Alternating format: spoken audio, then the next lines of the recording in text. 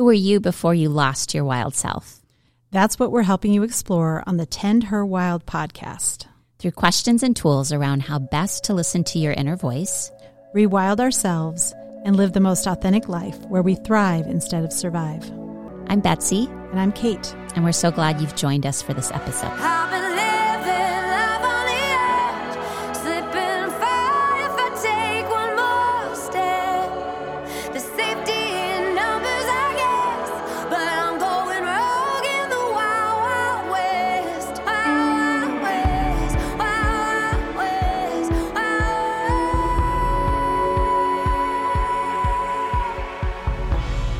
Hello, Tend Her Wild listeners. In today's episode, we are excited to have a guest with us here in the studio, Alyx Coble-Frakes. She is someone I've known for many years, and she's a phenom, and I'm so excited to have this conversation with you. She is a passionate social entrepreneur. That's exactly who you are. She has 10 years of experience in business and 8 years of experience working in health and wellness. When she returned from the Peace Corps in 2015, she felt out of touch with her own health, so she began a path of healing. This led her to launch a health coaching company and subsequently The Agenda. She has recently authored a book called Menstruation, which is opening up conversations around periods with men. So welcome, Alyx. We are so excited to have this conversation. You have so many great things happening. Thank you for inviting me. I'm really excited to be in the room today. It's so fun. Yeah. And I just want to say, I mean, we talked about 2 months ago at a conference and talked about you coming on. And then I happened to reach out a few days before you were coming back to Iowa City. No coincidences. I know. Synchronicities, baby. I'm actually going to be there. So yes, this is our day. This is the time to talk for sure. So, and can we also say before we started, this is your day because we're going to talk about this, but you're ovulating today, which means this conversation is even more on point and powerful because you are in your full oomph. Yes. Today, and we can feel it. Yes, I can feel it. Can't wait. We just had to put that out there at the beginning. I love it. Right. Alyx is ovulating today. So good. So prepare. But we have to talk about the time before you were ovulating because we start every conversation on this podcast about the first 10 years of your life. Kate and I, look at her eyes got very big. Kate and I really do not know how or why we started this question, but it has become a bedrock of the conversations we have because we find that there are really key things that happen in those formative years that then play a role in how our life unfolds. So we would love to know your early roots. So early roots, I was born in Waterloo and we lived different places in Iowa. And then my mom took a teaching job in Texas. So we lived in Texas, in Brownsville for a year. So that's where I went to preschool.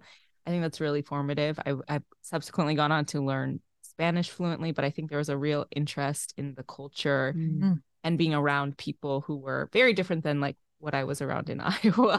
Yeah. Really early on. And then we lived in Georgia for a year. And again, a very different kind of experience than growing up in Iowa. So that was really gave me a great taste of people from different places and from different cultural backgrounds, which looking back, I've never even really thought about it, but I think that was a good foundation for some of the things that I've been called to do throughout the rest of my life. And we moved back to Iowa and my parents got divorced when I was 7. So that was pretty formative. That was a huge cosmic shift in my world because I didn't know anything was wrong when I was 7.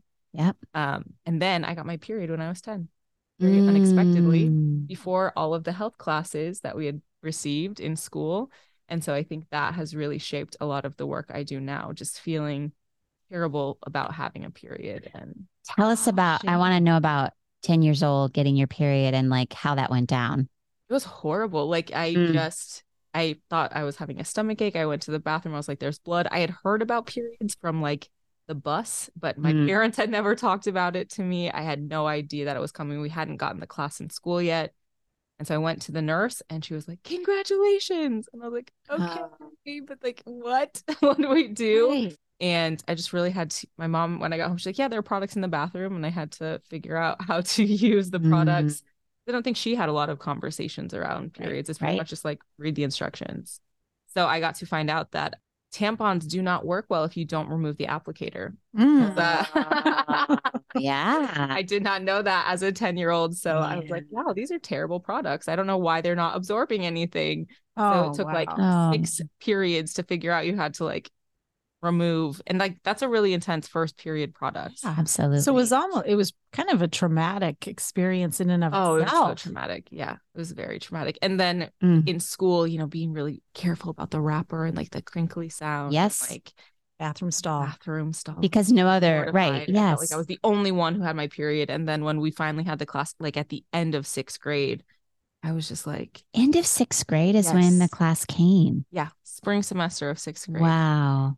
And mine was 5th grade. I wish that would have been. Yeah, I think ours was so much better. And I just pretend, I was like, oh, what is this? I don't know. Here you were a year in, and I was pretending like I had no idea what was going on. So you didn't even really share with your friend group? Absolutely not. No. And did you have all the fear? I remember fear of like it bleeding through my clothes and being on my seat. And even when I didn't have my period, I was always checking if I left blood anywhere, you know? Like worried now, knowing what I know about period products, like our period blood doesn't really have a strong smell, but if you're using chemical laden products, it does smell really bad. So like worrying about odor and just everything leaking.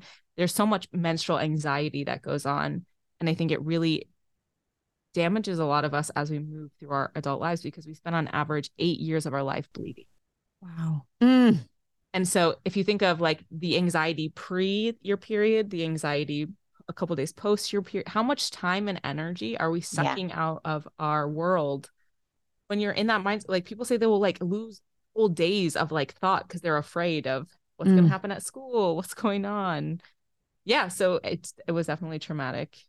But don't you think we see this all the time, that it's often traumas that happen to us early in life that then are the impetus for what our purpose is and why we're here? Like this is a theme we've heard so much in this Wild Woman podcast of like hard things that happen that then bring us the direction and energy to make a difference, to take it in a different direction. So because when I was finally starting to learn about cycle syncing, I was 26, so mad that I had never learned earlier. I was like, I have not had the manual for my body. I have not understood like we need more sleep or less sleep depending on where we're at in the cycle. Our nutrition changes. We need more calories, about 200 to 300 more calories in the luteal phase. And so that's why people get cravings for high calorically dense foods, because they just don't know how to feed their bodies correctly, because we were never. So I was just in full rage because I was like, at 26. Yeah. I was like, I've been doing this for almost 2 decades. Like, why don't I know anything? Did you just start studying it at 26? Yeah, I was going to say, how did you even get the information at 26? Because I don't think I ever got that information. So I did a project when I was in college to live in a certain dorm. We did a project around sexual health for high school students. So we made a poster board each month. And one of our months was menstruation and looking at period products and looking at lack of access. That was just kind of seemingly random, but it's like the red thread that you can trace back. So that led me to read Alisa Vitti and Christiane Northrup books. So Women's Wisdom, Women's Bodies, Women Code, all of those great pieces of literature. And I had learned about cycle syncing then, but I was still on hormonal birth control. So like the seed was planted, but I wasn't watering anything. Right. And then I got into a relationship with my now husband, and we kept having this weird problem. Like once a month, we'd get into a fight about the same thing over and over again. So he sent me this article that was called No soy loca, soy cíclica. I'm not crazy, I'm cyclical.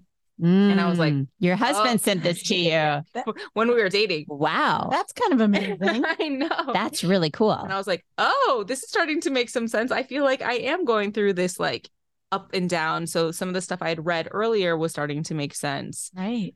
So I decided to get off hormonal birth control. I started my health coaching company.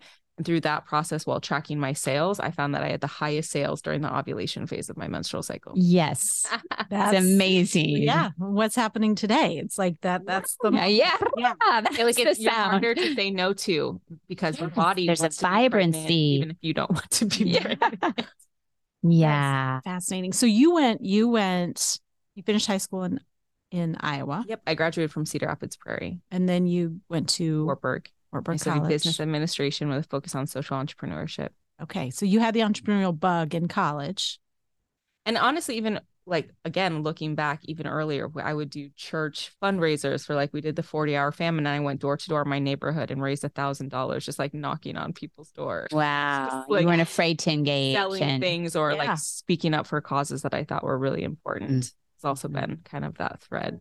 Yeah. But then at 26 is when this idea of the importance of menstruation and understanding your cycles and the power of it all came together. And so you started this deep dive study of it and then started to get the word out. Yeah. So it actually happened after I found, and it was between 26, turning 27.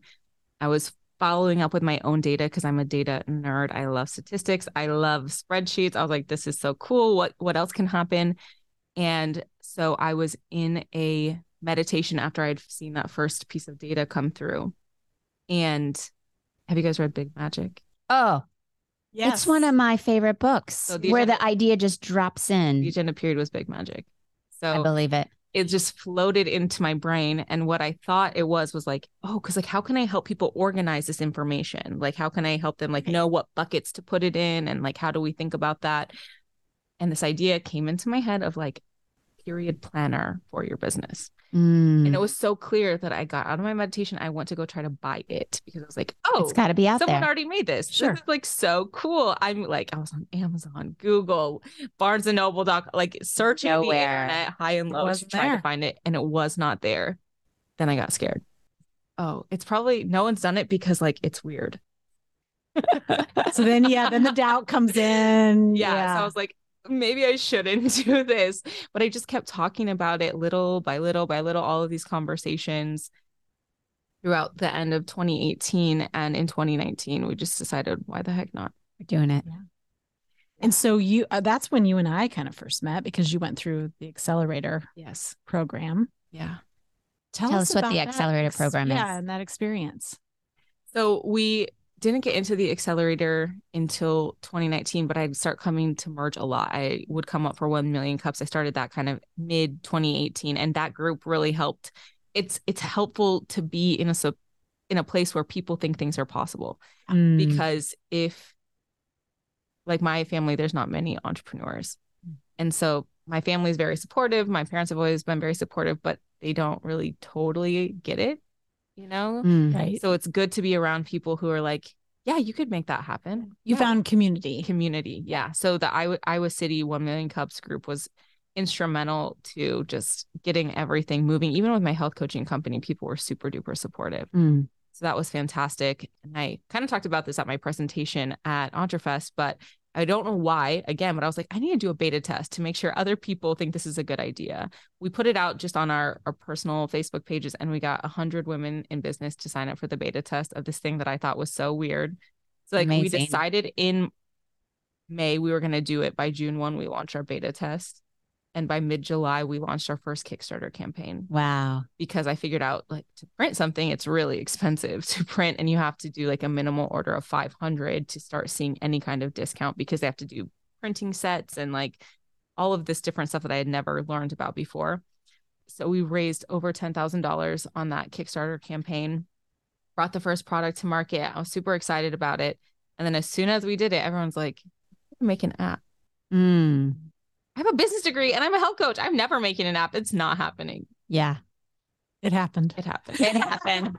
Watch what you say. I'm never going to do that, because it's usually what we end up doing. Yeah. Yeah. And so that was kind of the evolution of this from a paper journal type of like tracking. Yep. And then I was in venture school at the University of Iowa, which is another great resource. And I did about 100 more customer discovery interviews. And this is why I'm glad I didn't make the app first, because we would have made the wrong thing. When we were in that customer discovery process, because I didn't have children yet, but I was asking women in business, how do you plan? What do you do? Do you have a favorite planner? What are you currently using to organize yourself? And this came up over and over and over again, which is so sad looking back on it. But they're like, they didn't say these words, but they were bringing up all of the unpaid labor that they do. Like, I have to keep track of my husband's schedule. I have to keep track of my kid's schedule. I have to keep track of my personal schedule. I have to keep track of my business schedule. So I must have something that has an electronic component to my planning. Yeah. And so I was like, oh crap, we got to integrate with Google Calendar. And that's where that idea came from, is like talking woman to after real woman women. and then they'll be like, yeah, I'm just like kind of sinking over here. I'm trying to hold all of these pieces for everybody. I am the hive holding all these things up.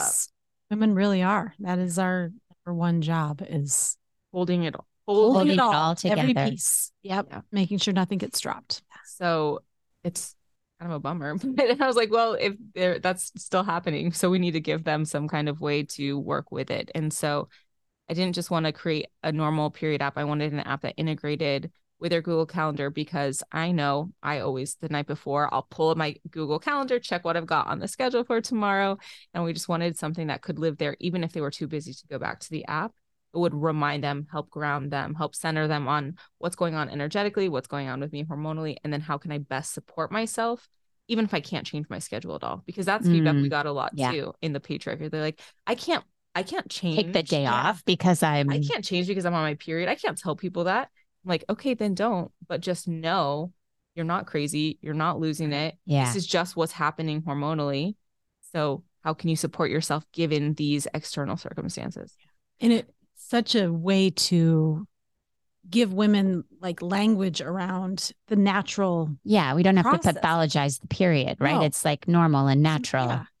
As soon as we started saying it to people, they're like, why didn't I ever learn about? Like, you could see this look on their face. They're like, I intuitively know this is real, even though I've never heard about it spoken like this. And then like, why didn't anyone tell me? Yes. That's like the number one comment I get. Which was your experience? Why didn't anyone tell me this? At 26, you're like, how come I didn't know this? Okay, so I'm dying. Like, we have to, I'd love for you to spell it out for our listeners in very like basic terms, these different phases and what we should be thinking about doing, knowing. Can we go through that? Because I feel like that is the gold here. Yeah, let's do it. And this is not a framework that I came up with, but it's a really common framework in the menstrual health movement, is the seasonal framework. So it's a good way to kind of take your understanding of the external world and how that applies to your internal world. So our menstrual phase is phase number 1. That is our internal winter time. So think about the things that are soothing and nourishing to you in winter, maybe warming foods, maybe being snuggled up in a blanket, being kind of more quiet or intuitive or inward with yourself. And spiritually, a lot of cultures, native cultures across North, South America, the entire world, have seen this as a time for deep intuition. So there used to be some time for women to go and gather, because we were seen as extremely potent and spiritual during this time, because the portal between life and death opens up to let the blood out. So there's like all of this. There's even this great phrase called bleed on it that I love I heard it from the Loose Warrior podcast. But she just talks about like, she doesn't make big life altering decisions until she's sat in meditation on her period. Oh, wow. So use your period time to really go in, be intuitive, and ask yourself the big questions about what you need.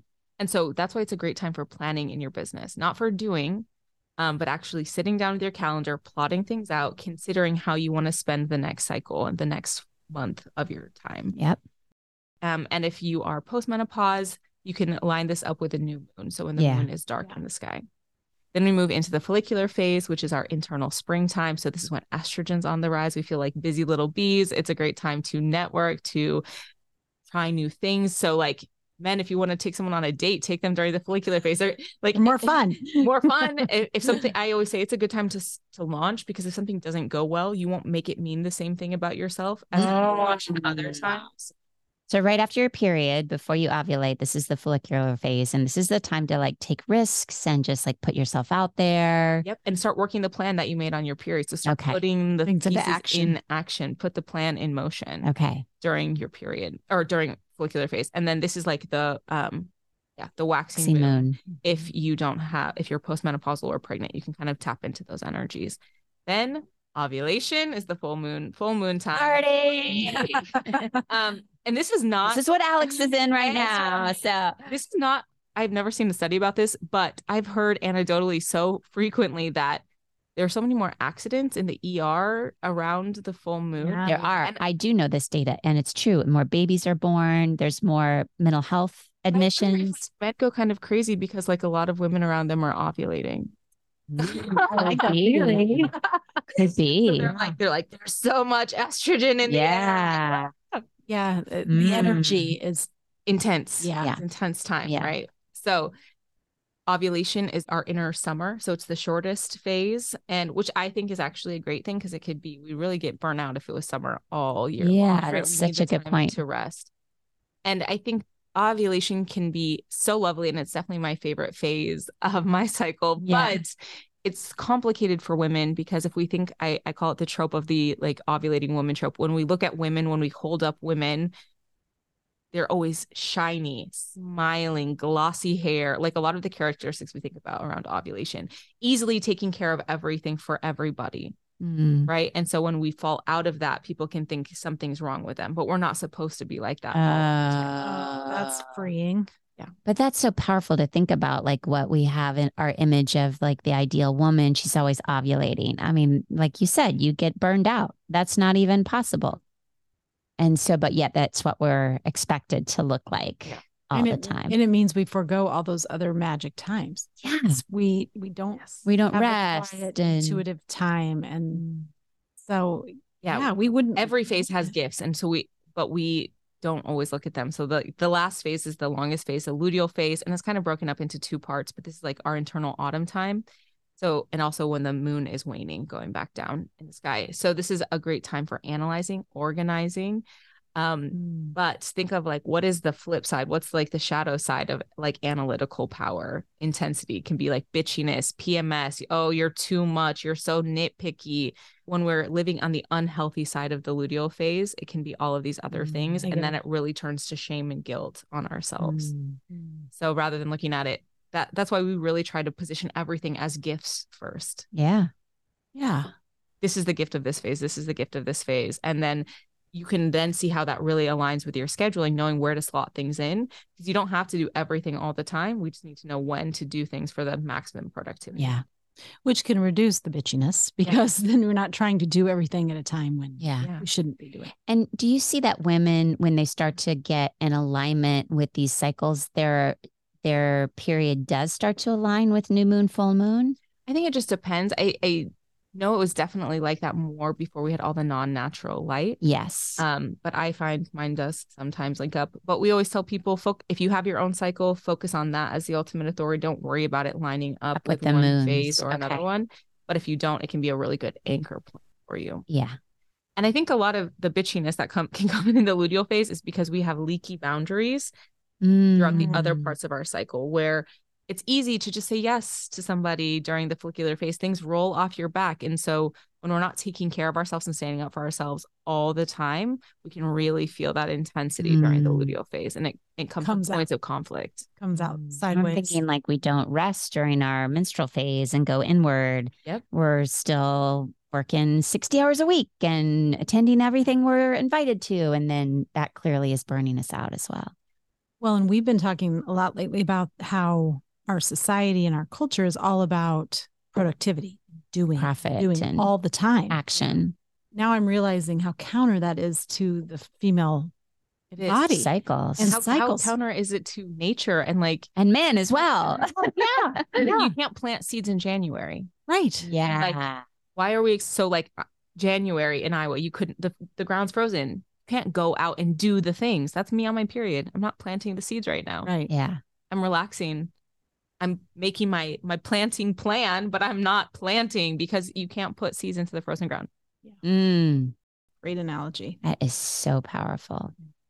Okay. So you have been working with your cycle now for many, many, many, many years. What's been the outcome for you now that you know this and you're living it, you're embodying it, you're using it? What do you think has been the biggest benefits for you? It has impacted every single area of my life, my relationships, my relationship to my own body, my relationship to food, my relationship to my own mental health. I always take things seriously, but I no longer take them personally when I'm moving through the phases. And I can embrace the gifts. So I'm like, yeah, I'm really on it, y'all. I am ovulating. I'm ready. Last week I was in the follicular phase. I was like, let's get stuff done. Next week I'm going to be more down into my own stuff, getting more analytical. I know, and I trust the process. So a lot of times when we are so pushed to be productive, It's because we are in fear and scarcity. We don't believe that there's going to be another peak time. So we just keep pushing and pushing and pushing and pushing. So cyclical awareness has allowed me to come into trust with the rhythm of my life. Wow. Surrender. Yeah. To what that it will come. Yeah. It's going to come back around. Yeah. Baby. It's okay. Yeah. And it's an abundance mindset because you have surrendered to the rhythm of it. And then when that next opportunity comes, I feel like you're ready. You're more ready. Yeah. You're can we talk about sex? Because I'm super curious about you're laughing. I'm super curious about sex and the cycle, right? Like I'm assuming libido is through the roof when you're ovulating, right? Even in the follicular phase. But isn't there like your desire for sex or the types of sex you have or your need for, does that change? Yes. Yeah. Yeah, absolutely. I think it's just because the libido is higher, it doesn't maybe require as much foreplay or as much interaction. But in the luteal phase, it takes a lot longer. This is like the phase. Cuddling. Yes. Yeah. Okay. Yeah. And like, again, those boundaries. So if the boundaries aren't being respected, if you're feeling disconnected from your partner, it's going to show up in the intimacy realm as well. So it is so tight. And so if like men could just understand this and work with it, we're like, yeah, maybe there's more of a quickie element during this part of the cycle versus like, I know it's going to be a little bit more drawn out. It would be like what's in it for you would be much better fulfilling sexual relationships. So is this a part of your new book, Menstruation? Yeah. I just barely go into some of that stuff because I wanted this book to be for anyone, but I eventually want this book to be like a guide for single dads, a guide for like a really spicy one that we would go more into some of that. But I wanted this to kind of just be the 101 first version, but there are more copies. There's more books coming down the road, aren't there, Alyx? So tell us, we talked a little bit offline about this. You came to a realization that it's great that women are starting to understand it, but if partners in their lives don't, then there's a disconnect that can even grow kind of that chasm, right? We can't solve the problem on our own. Menstrual inequality, a lack of understanding, a lack of cyclical awareness, because men occupy so many positions of power globally and they're just not tuned into it for honestly no fault of their own. If we don't recruit them to help us solve this problem, it's not going to happen by ourselves. Right now, the chasm is just too wide. And I saw this consistently when trying to raise money for the agenda period. So many gatekeepers that I interface with who have money don't want to talk about periods. And because they're men. They're scared. And they're scared of it. And like they think it's weird. And I have heard the comment, oh, that's so niche, like so consistently. Niche. It impacts 50% of the population. Word so niche. It scares me. In code word for please stop talking about this now. I'm uncomfortable. Yeah. So many men have just been like, you're very passionate about your project. And I was like, I've never had more microaggressions than when I started building this company. So I was really pissed. And that's why I decided to, because it's just like, I can't explain this to another man. And I was going through some different panels and a guy was like, you just speak so eloquently about this. Like, maybe you should make a blog for men who want to support you. So it'll be easier for them to get involved. In like, would you tell a male founder that? Like that they need to make a whole nother side hustle to their company to like get you to be able to support legitimize it. Yeah. You would never tell a man that. No. Never, ever, ever. Wow. And so I was like, you know what? I'll just write Good for you. Yeah. So I was in the luteal phase and I was very full of righteous anger. And it's a good term for it, righteous anger. Tell us how to write a book, because I came back and told Betsy about this. I was like, I just talked with my friend of mine. You just sat down and wrote. I wrote it in 45 days from like November 15th, and it was done by the end of the year last year. And that was the righteous anger, and you probably helping you burn through it. I wrote it I would do the writing during the luteal phase, and I used my cycle. I would reach out to people because I also, as part of it, I'm like, men are not going to listen to me. So I'm going to have men come on on a podcast, record them, and those interviews will get transcribed into the book. So I had 5 men who I thought were doing great stuff, being allies in their own way. And I had them on, the first one was my grandpa. Because he's on the library board in Washington County, and he helped get free period products to the library by advocating for it, by bringing it up. grandpa. And is he always been a champion of yours, or did he do that because he knows your work and so he's trying to support your work? Yeah. So he was a teacher. He has had a wife and daughter, and I think he was always he's like, I never asked questions. I would just get them what they needed. I would go buy them stuff, chocolate, pads, but I didn't like talk about it a lot. But the fact that he would go buy stuff, there's a lot of men who would never do that. Yes. Yeah. Ever. Yeah. So, and then I started talking to him about it, and then he brought it up to the library board, like, oh my gosh, let's see what we can do. And as soon as he said it, 3 other women on the board were like, that's a great idea, but they had never brought it up themselves because they didn't have the power to do that. But he could use his power to support, like that's the place that men can have in the menstrual movement, is like using the rooms that we don't get access to advocate. Not over us, but on behalf and with us, and then like make space at the table. So I wanted to include these interviews in the book. So I did the interviews when I was in the follicular phase. I put the writing down completely, and I didn't stress because I knew I would get back into it and just like crank out another 20 pages in the luteal phase. Wow. So I just went through, I think it was like, I had 2 or 3 luteal phases during that time, and I did all my other interviews, and I reached out to guys who had huge audiences, and I had some big people say yes. And I've continued the podcast series because I know when to slot in my skill sets for maximum impact in my business. So smart. It's really, I've gotten like only one no when I ask them. And I like almost always ask when I'm in the ovulation Were phase. you surprised about that? A little bit, but then I have just started to like trust the mantra that I have for myself is like, I'm a hard person to say no to. Especially when I'm ovulating. Yeah. Couple that with your Yeah. Beautiful. Oh. Okay, so what I am curious is, how did your publisher get on board with the menstruation book? Like, is there any, you self-publish? Is there any fear that man won't? Okay, she's looking for a publisher. People, help this amazing woman out. Like, do you have some fear that men won't want to read this? Because it is this place of like men poo-pooing the period, or men rolling their eyes. Oh, are you menstrual this time of the month? Right? Like how do we get men on board to learn about this? Who buys the book? Do the women buy the book? That's what I figured. Women buy the book for men. Okay. But it was tremendously healing. Like I was so mad at men before I started this project, just like as a category. And I would have to say, like, and this is like in the intro of the book, I'm like, I don't hate men, but if you're an asshole and you're a man, like if you're the center of that Venn diagram, then sorry about it.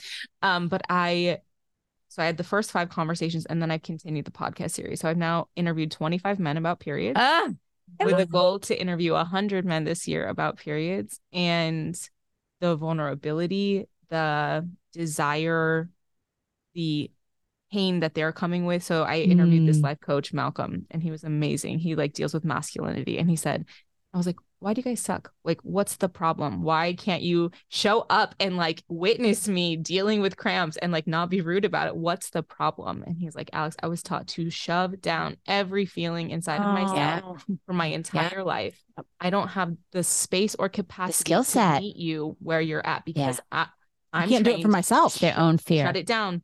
It's not that serious. Why are you complaining about it? Stop talking about it. And it's really frightening when women, I think men are scared when women are coming out and they're like, I'm going to take up this space, because they cannot do that. They don't know how to do that. Yeah. And I cried during that interview. I was just like, oh, Malcolm, I'm so sorry. I'm so sorry. I think we've talked about that. There is some anger for sure. But I think when you dig down and you realize we are setting men up for this as young boys, right? It starts young. And so there is an empathy that can show up on our part, because we recognize that it's not necessarily how they're conditioned. Yeah.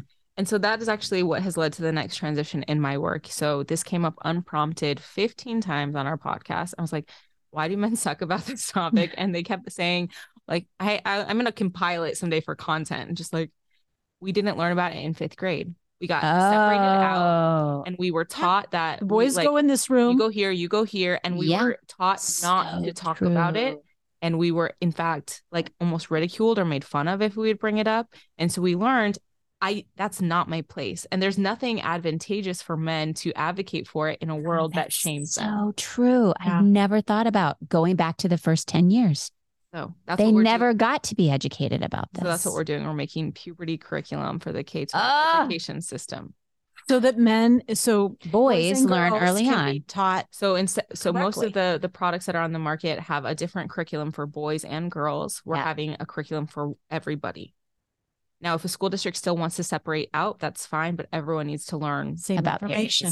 Contact. Yep.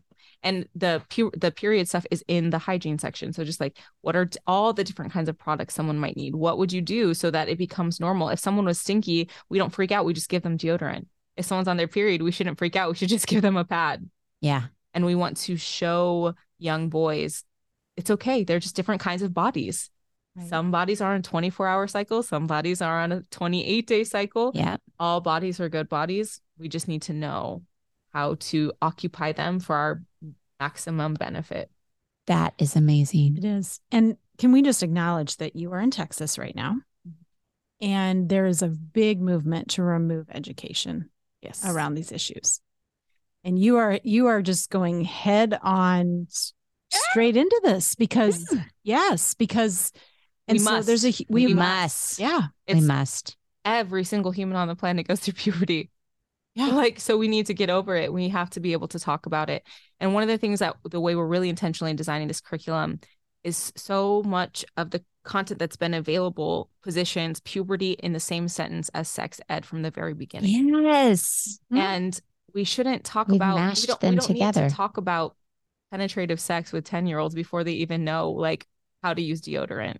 Right. There's stages to this. So we're focusing on body literacy, not sex ed. I love that term. Everybody should know how to use their thought bodies. about that before this. I mean, you know what I mean? I'm like, I think that's why parents get so uncomfortable because they know what they're like. I don't want you to talk to my baby about that. They're too young. But they're like, well, the only reason you go through puberty is to reproduce. And that's never even been our ethos for the agenda, period. Your fertility and understanding your fertility is vital to your health, even if you never want to make people. Yeah. So it needs to be separated at the puberty level. We need to say, yeah, that is one thing that can happen, an outcome of these changes, but it's also important even if you never want to reproduce. Right. Yeah. But like that's the only way the conversation is ever framed. Yeah. You're right. Body literacy, understanding the body versus making it all about sex ed. Yeah. But this is, I think, our culture's dysfunction around sex, period, is that it's afraid of it. Yeah, we're afraid of it, or then we go to the far extreme and overemphasize it. Yeah. So there's no like beautiful, happy medium space where and that's what we really can talk about it in healthy ways. We want to create it. And then if the school wants to have additional deep dives into sex ed later, they could do an add-on to our curriculum. But we really want kids to understand their bodies for themselves because if I would have known in my 20s, like how much sex do women engage in when they're ovulating that they might not choose otherwise because they're like, this person seems amazing and fantastic. And it's because they're ovulating. It's because they're ovulating. Yeah. Like how many more risky sexual choices do we make because we just don't understand our body for ourselves? Yes. Wow. I know I did. So I mean, like if now I can like use that information to my advantage, and it would have been I think people would actually engage in less sex. That's the irony of this. Right. If they just understood. Knew, hey, this is your body. This is biological. You don't actually like this person. Your body is trying to make a person. Are you ready to make a person? Yeah. With this person? Yeah. No? Okay, then pump the freaking brakes on that. Yeah. Yeah. I think with more education, our youth would have less risky sexual. Amen. That is so brilliant. So brilliant. Yeah, we're going straight into the heart of Texas, and we are going to pull out every stop we can because we know once it is adopted there, it can go anywhere. And the kids desperately need access to scientific, relevant content about how their bodies are growing and changing. Yes, they do. Yeah. You are such a champion. Oh my gosh. It's so inspiring. And she's so energetic and vibrant about all of this. It's just. And can I just reflect, and I know you know this, but it really goes back to when your wound, Yeah, at 10 years old. 10 and not wanting anyone to ever feel the way using you the felt. tampon with the plastic still on because no one explained it to you. Yeah. So what you've done is you're changing the course of other women and actually boys' lives around this issue from kind of where you were wounded, which is where your passion, I'm sure, comes from too. Yeah. And so it's infectious. And so thank you for being so bold. Yes. A lot of people would not have that. And also towing what, can feel political too, right? Sex ed. I'd also love for you to talk about your app that you created where women can really sort of know their own cycle, but then the fear that can be used against them somehow. Yeah. How have you navigated that? So from the very beginning, and this was even before Roe was overturned, I know about other places in the world that are terrible to women. And so I always had a subscription-based model. So there's always been a fee. We don't have a freemium model. They can use it for free for like a month because I never wanted to be beholden to shareholders in a way that would make that attractive to sell data. That's been something that's really clear from the beginning, how we make money, what our business model is. I never wanted to be pushed by a government. I was thinking Saudi Arabia, Afghanistan, and then honestly, the United States now, so many places that don't think of that as sacred information for a woman. So that's always been a really clear part of how we built out the company. But when Roe v. Wade was overturned, I took a lot of time to examine the market, look at what my competitors were doing or were not doing. There was a lot of bullshit that came out of saying like, we'll protect you against a subpoena. We'll do this. We'll do this. We're in Europe, so we have the European standards. And I was like, but legally that if you have customers in the United States, you would still be beholden to a subpoena from the United States government. I'm sorry, there's not a private company on the planet that is more powerful than the United States government. So it's disingenuous for you to tell people you can absolutely ensure that you will keep their data safe. Not realistic. So what we have to do as consumers is start to understand our risk profile and understand where our own personal pitfalls could be. Because if they go down the rabbit hole of really looking at this kind of data, they're going to look at your phone. They're going to look at geotagging. They're going to look at all of these other things too, if they were really going to try to prosecute someone based on this kind of internet profile. It wouldn't just be period apps. It would be everything else. Yeah. And so we've been working really hard to try to educate around that. We put out a transparency report. And then we also spent 6 months developing a second mode of our application that harkens back to our original product. So it's called Bring Your Own Planner. So there's no tracking information that goes into the app, but instead, so when you pop up your agenda, normally it shows you what phase you're in and it shows what day you're on and shows like ovulation, luteal, menstrual. And this one, there's no dates. On the Bring Your Own Planner version, people just get to look at all 4 categories and then they can get the deep dive. So they have to look at their paper and then see where they are at, click whatever mode they're on so they can learn, but we're not tracking any keystrokes when they're in that mode.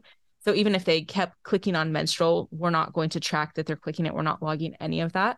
And then they can get wraparound services. So education, content, blogs that we put out, and eventually they'll have access to our menstrual cycle store and products. But we're not tracking any of their information because the only way for me to ensure you that I cannot give your information away is to never have it.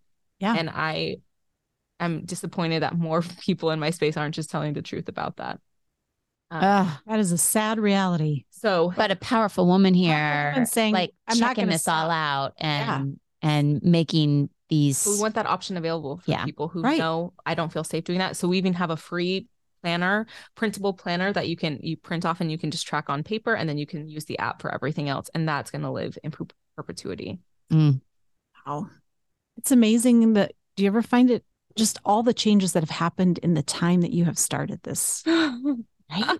I've become such a different person by talk about that. Answering the call, like doing things. Yeah. And I think a lot of it is actually learning how to live in my cycle, in my cyclical self. Because I always had a lot of imposter syndrome. And I heard a great speech. I can't remember her name, but she just did the Smith commencement speech. If you guys saw that floating around TikTok, she's like, there's no such thing really as imposter syndrome. The system was never designed for you.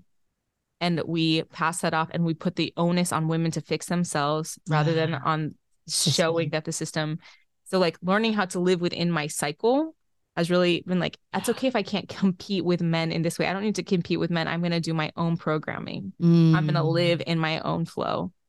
And through that process, like I've met great mentors. Met so many great men doing cool stuff. And I'm like, they're not better than me. They're not smarter than me. They're not more determined. They're certainly not more determined than I am. And so being able to step into like, how can I build this company using all of my feminine gifts? Yes. I love it. So that's changed a lot since I started. That's something that I have been thinking a lot about lately, because women have a choice. You can be in a system that where you maybe feel like an imposter and you're trying to kind of change it and you navigate have to take on certain traits that are more masculine to be able to survive, to cut off your body. And yes. Versus you as a pioneer saying, I'm going to create my own way. I'm going to build my own future, which is, the entrepreneurial side of you, that there's risk in that. Like you said in the beginning, you had the imposter syndrome, like, can I really do this? But what ends up happening is it's authentic to you, and the right people show up on your path to support you, but you're still in charge. And she's doing it the feminine way. She's doing it in alignment with cycles and with her intuition and with synchronicity. And like our kids show up. Show your emotion. And we take a day off when we're bleeding and we're just like, yo, I can't meet today. I'm on my period. And like, you don't question it. You're modeling it all the time, because I don't want to like build a business like a man. I don't think that it's great. Some of the ways that capitalism has been exploitative to the people and to the planet, and business can change the world and is changing the world. Social entrepreneurship, socially responsible. We can build. And that's why we did not go nonprofit. I'm like, no, we can make a lot of money and then use that money to help get period products to people. Because a lot of people ask me, well, you're like a nonprofit, right? They assume because I was a woman that my business was a nonprofit. Wow. So I'm like, no, we don't have to do that. And we can work within the system, but bring all of our own gifts to make it better, because the system is sick right now. Yeah, the system is toxic. It is. And you're figuring out a way to work in the system, but live a life that's actually healthy and in flow. Yeah. Well, I would love this. It's so inspiring. It is. And I just have to pause before I know we're going to get to our last question here, but I'm so inspired that you have such a feminine led business, and it's clearly about feminine issues, but like, can we take this model and then anyone can have any kind of business based on this model of listening to your body, being in the flow, using your intuition, taking rest, knowing your cycle. For men, how much better would it be if they listened to their body, if they didn't push 70, 80-hour work weeks, right? If they were slowing down, if they like, I get so much gut wisdom, and like men always think that's like bullshit or something. They're just like, where's the numbers on that? I'm like, I just know that that's the next thing that we need to do. Yep. Yeah. Trust it.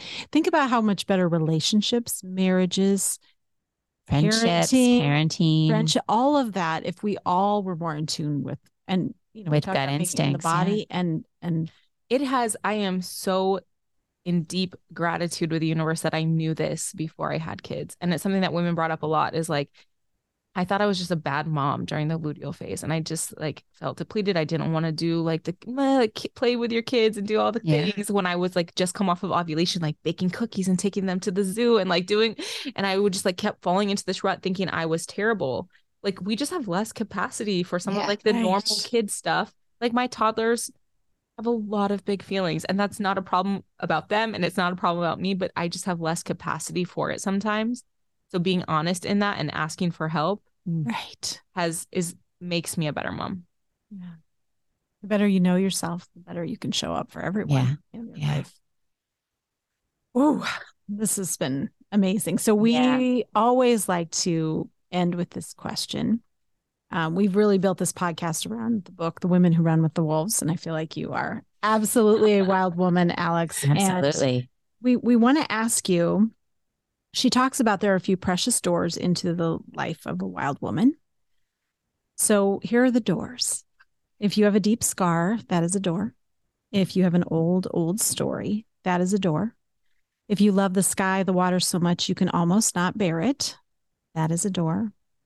Or if you yearn for a deeper life, a full life, a sane life, that is a door. So which door do you think you took into your life as a wild woman?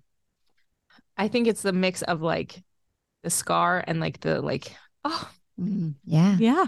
the love of the sky And the water, like, nature. no matter how much bad stuff we see, like I just have so much hope that we can make a new world together. Yeah. I see it. And there's that quote by Arita Rundi. It's like, another world is not only possible, she's on her way. And on a quiet day, you can hear her breathing. That is beautiful. Yeah. And I want to help usher that in because every person on the planet deserves to live in that world. Yes. Yeah. Men included. And you are doing it. You are doing it every day. And watching your progression has been just, as a woman, as an entrepreneur, as a mom, seeing you show up in this way is just, it's so inspiring.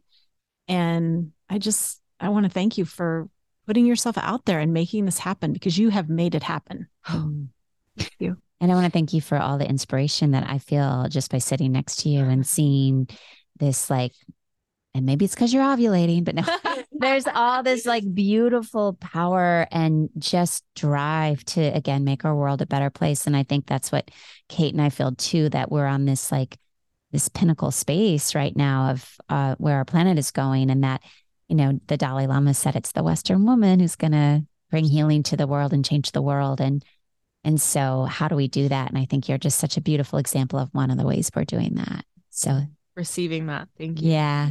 Yeah. Thank you, Alyx. Will you tell our listeners where they can find you and all your amazing products, books? Yeah. The agenda period everywhere. Look at our link tree on Instagram. That has a link to the book if you want to read that. There's a link to the LifeSync curriculum. There's a link to the app. So that is really like your mecca for any of the different pieces we've talked about today.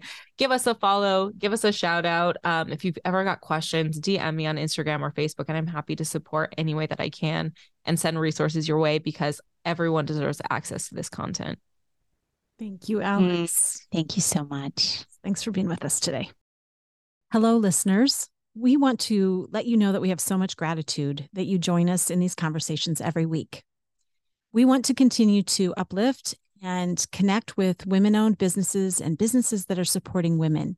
So if you are one of those or have a recommendation for someone that may want to sponsor an episode, please have them reach out at tendherwild.com. If you are needing a reprieve from the fast pace of our modern life and want to connect a little deeper to yourself, I would love to see you at my next retreat, which happens to be in the Cork countryside of Ireland this September 24th through the 30th. You can join Kate, myself, and Kimberly at this retreat. And it's falling at a very auspicious time because we will have just moved through the fall equinox and we're moving to days that are shorter. So this is the perfect time of year to begin to draw inward, to slow down, and to really drink in the beauty, which will be rampant in Ireland in the fall, to sort of support you and nurture you over the winter months. If you are curious about this retreat, you can check out more and how to register for this. We have, I believe, just a couple spots left in the show notes. I can't wait. I can't either. Today's episode is sponsored by Kate Moreland Coaching and Heartland Yoga. As a coach, I am an advocate for authenticity and well-being for individuals, organizations, and communities. Through my coaching work, I like to help you connect to your authenticity. Whether you're an individual, a leader, or an organization, your creative power lies in your authenticity. Doing the work to understand your strengths and acknowledge the patterns and rocks that are in your way is the path to well-being. Whether it's your career or your relationship with yourself or others, transformative change begins within. You can reach me at katemorelandcoaching.com. Heartland Yoga has been in business for nearly 15 years. I founded this studio with the intention for it to be a safe place where people could come and heal. I also knew that I wanted a business that fostered community and connection.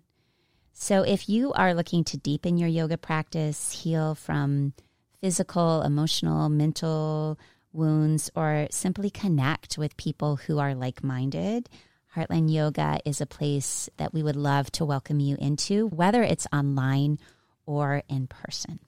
You can find out more information at www.heartlandyoga.com. And now the amazing singer-songwriter Lissy Morris with Wild West. Thanks for joining us today. If you like this podcast, please subscribe, rate, and review. Come back and rewild with us again next week.